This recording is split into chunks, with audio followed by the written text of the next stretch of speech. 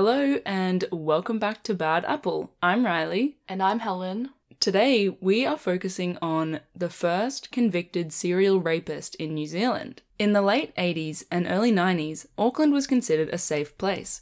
Parents felt confident leaving their children home alone at night while they were sleeping. That all changed, and the city became gripped with fear when the possibility emerged that there was a serial rapist terrorizing the southern suburbs of Auckland. Every girl and woman became a potential victim, and every man a potential suspect. In 1993, New Zealand police became aware of the possibility that there was a serial rapist operating in the South Auckland area. From January 1988, numerous home invasion rapes occurred in South Auckland suburbs, all with some similarities. The perpetrator would gain entry to the house, grab a knife from the kitchen, threaten the victim with the knife, physically assault them, and then rape them. The victims, all women, ranged from 10 years old to their early 20s, and they all recounted similar crimes. A breakthrough in this theory was made in 1993, when police obtained a DNA sample after a 12-year-old girl was attacked and raped 4 times in the suburb of Clendon Park. The sample was a huge step forward for the investigation,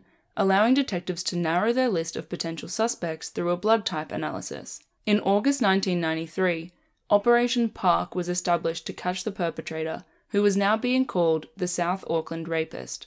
Operation Park was led by Detective Senior Sergeant John Gott, who immediately called in the media to publicise the case and place advertisements in local newspapers pleading for the offender to turn themselves in.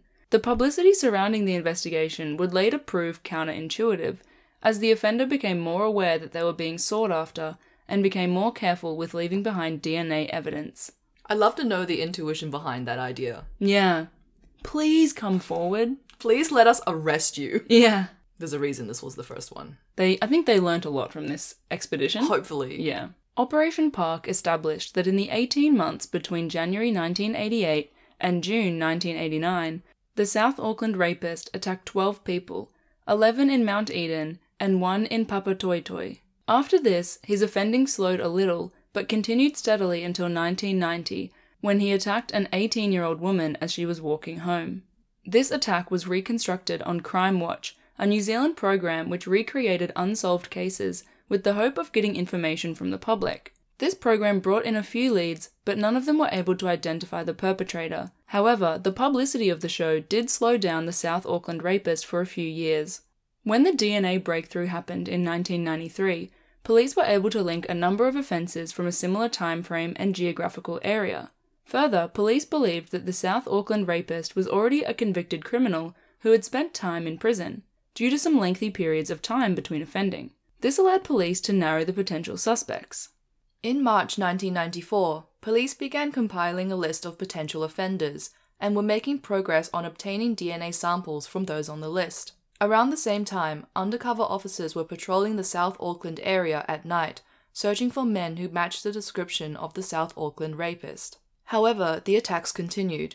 But soon, another DNA breakthrough came. In 1994, the attacker was able to gain entry to a house where a 14-year-old girl was home alone. She was asleep in her bed when she was woken up by the man on top of her. She screamed for her parents, but he produced a knife and told her to shut up. He then punched the girl repeatedly in the face, breaking one of her teeth and cutting his hand in the process. The girl lost consciousness and was then dragged from her room into the lounge, where she was beaten again and eventually raped.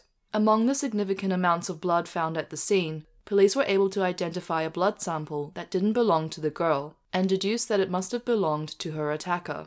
The blood sample helped them narrow the list further, and one of the remaining names was Joseph Stephen Thompson, who was no stranger to the law and had served time in prison for similar offences in 1986.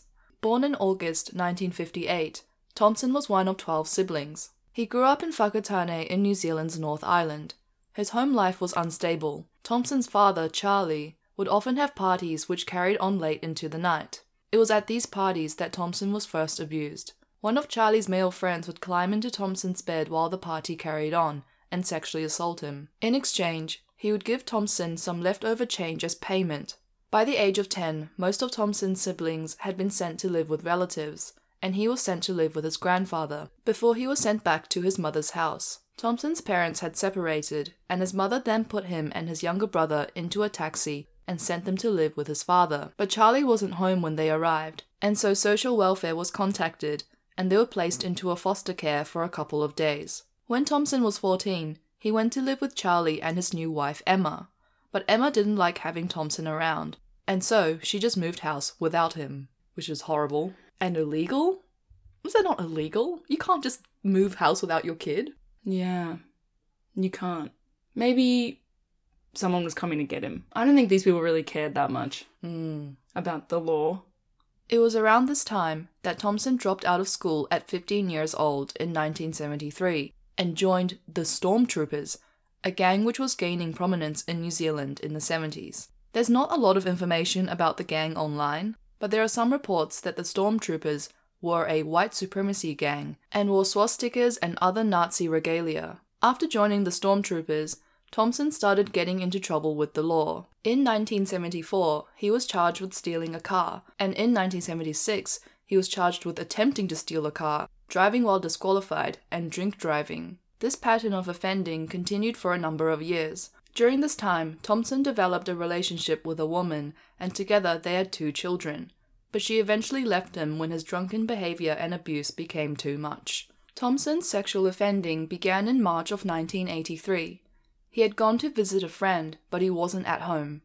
Thompson knew that a young woman lived next door and decided to break into her house. He got in through an unlocked window, but the woman was out seeing a movie. Thompson waited until the 21-year-old woman returned and had gone to sleep before he cut the telephone cord and raped her at knife point.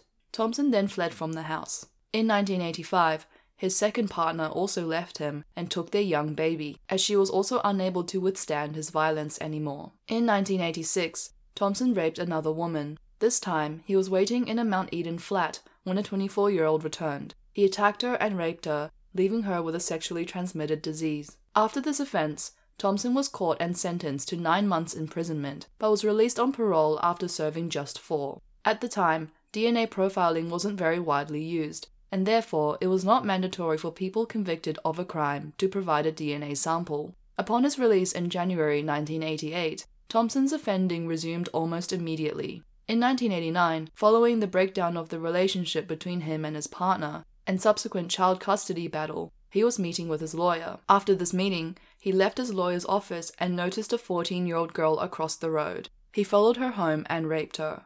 We've already covered a number of offences up until Operation Park was established, between 1988 and February 1993, but Thompson continued offending after that time. It was in 1993 that Thompson diversified his offending, as he used his home invasion skills to commit burglaries. Also in 1993, he attacked a 25-year-old woman who worked as a nurse. He broke into her house in Sandringham and was possibly planning to hide until she was asleep, but the woman encountered Thompson in the hallway, where he physically assaulted her and raped her. His next victim was a 15-year-old girl who had been in her bedroom brushing her hair when she saw a stranger staring through the window. The girl alerted the men who were home with her at the time, but they told her to check for herself. She left the house but didn't see anyone outside. When she turned around, Thompson was there, and he grabbed her and raped her. Her cries for help were drowned out by heavy rain. Thompson then dragged the girl to nearby Mountfort Park, where he tied her to a tree and raped her again. Shortly after this, Thompson struck again,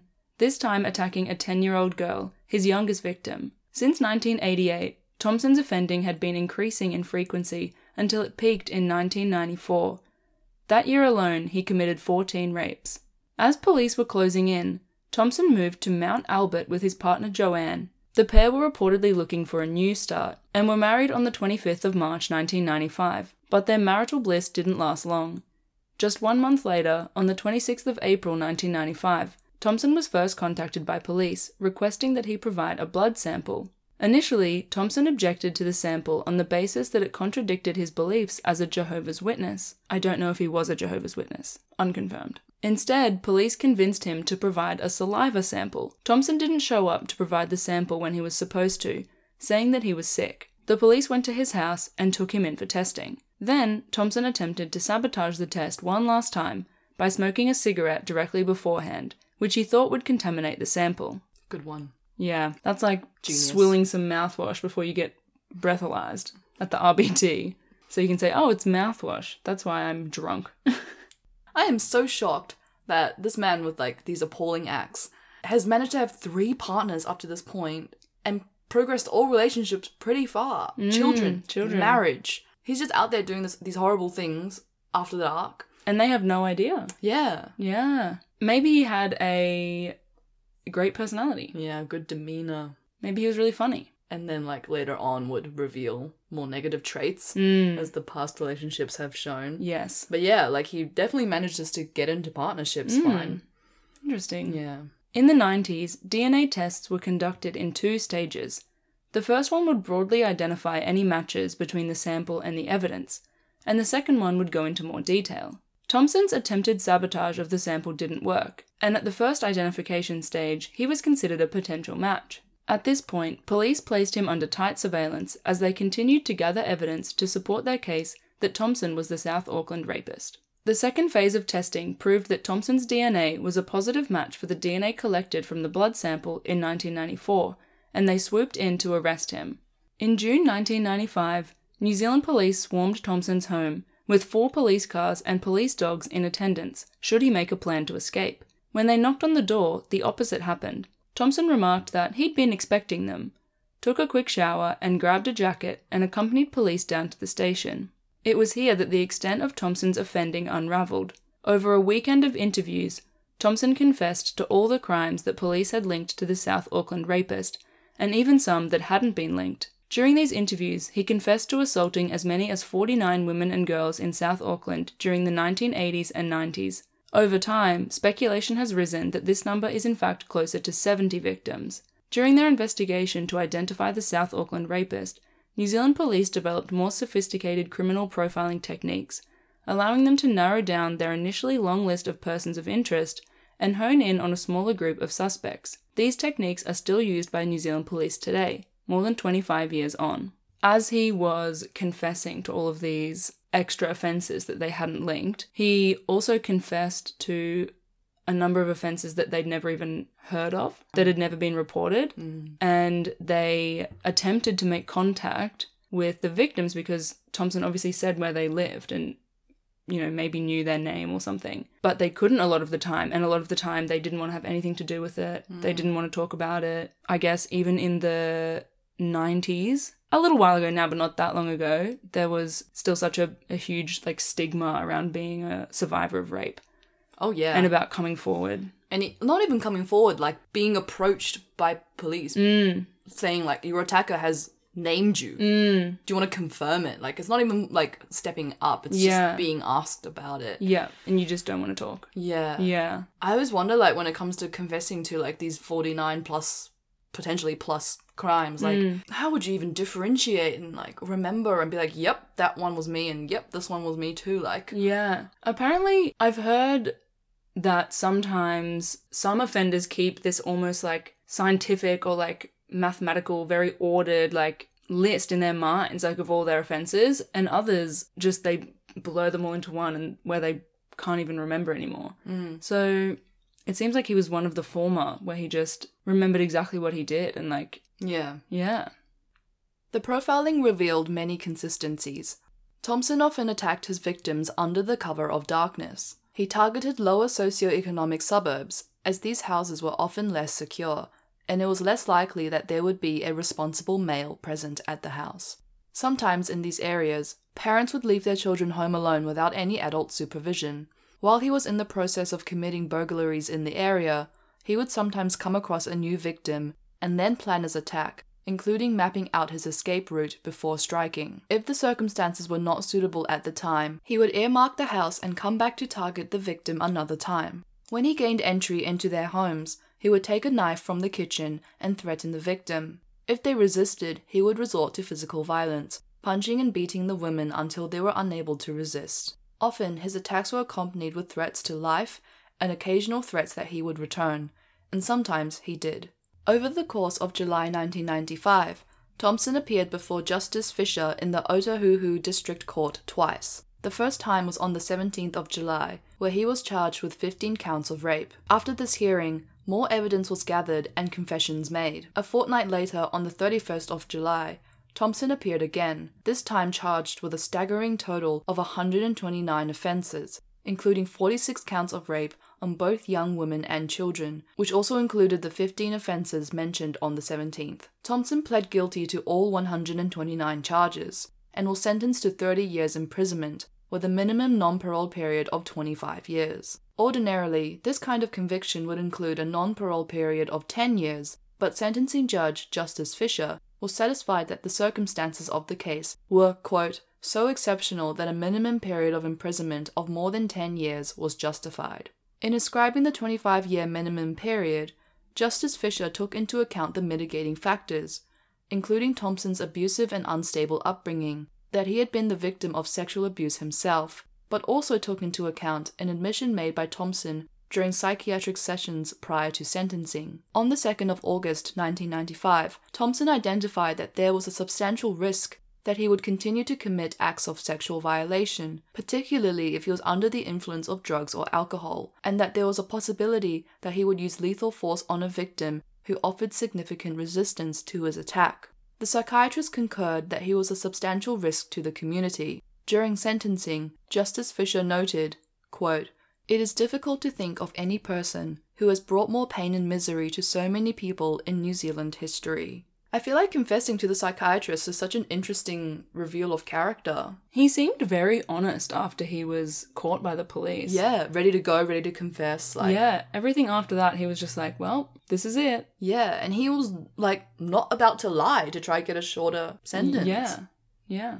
For further context of Thompson's family, during his adult life, his father Charlie was sentenced to 10 years imprisonment for sexually abusing 2 of his 18 children. This abuse even resulted in Charlie fathering a child with one of his own children. Charlie Thompson reportedly agreed that the incidents were incest, but refused to accept that they were rape. He allegedly described it as, quote, going down to the kitchen to get a feed. There are some reports that Charlie and his son were incarcerated together for some time at the Rimutaka prison, but it's unclear whether they had much contact. During the 7 years that the South Auckland rapist was active, residents of the community lived in fear and took greater precautions to protect themselves and their families. Parents stopped letting their children walk to and from school, extra locks were added to doors and windows to prevent an invasion, and some people reported that they started sleeping with a weapon, like a baseball bat, in arm's reach. In some areas, vigilante justice groups formed with the intention of seeking out or deterring the South Auckland rapist from offending within their community.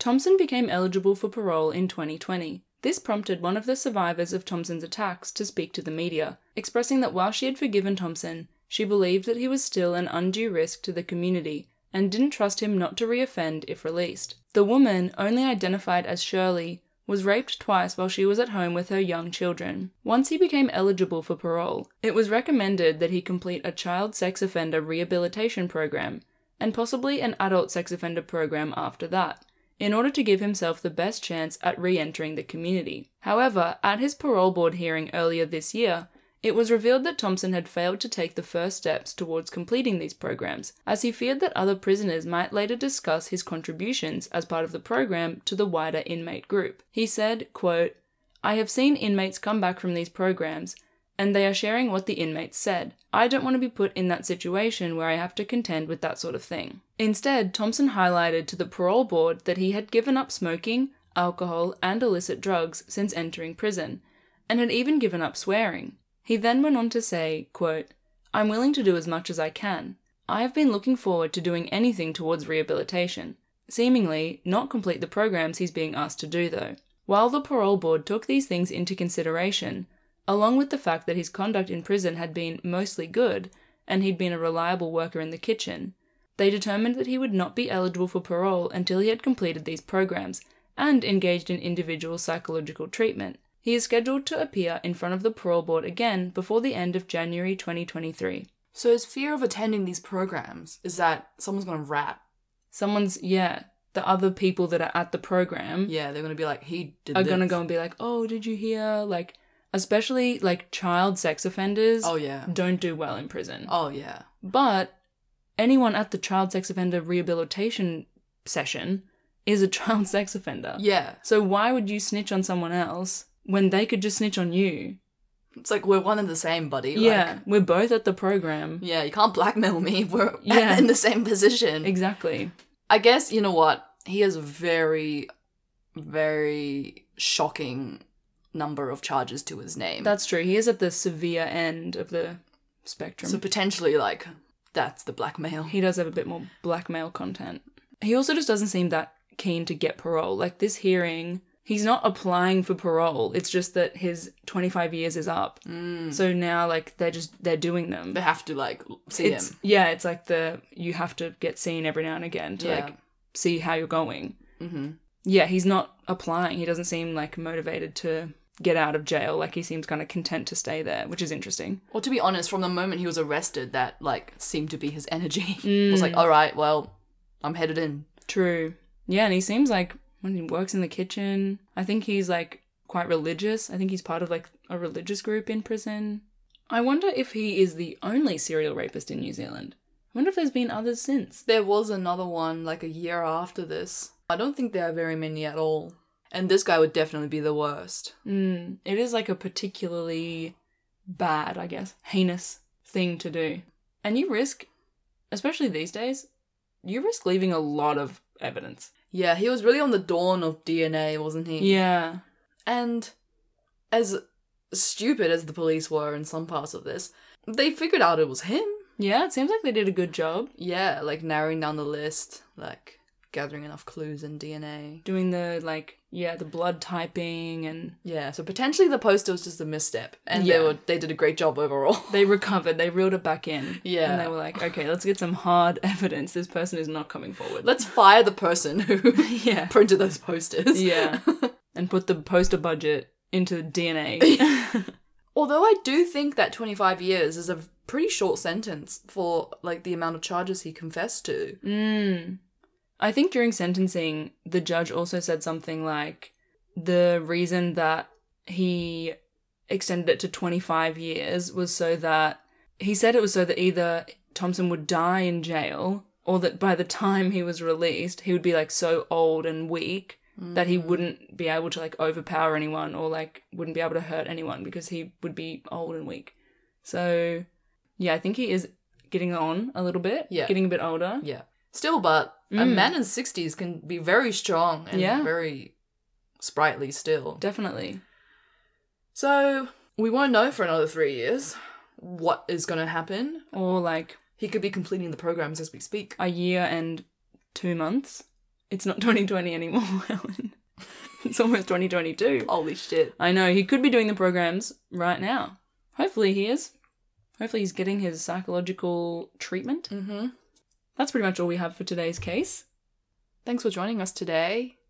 It was great sharing this case with you. And we'll see you next time. Bye. Bye.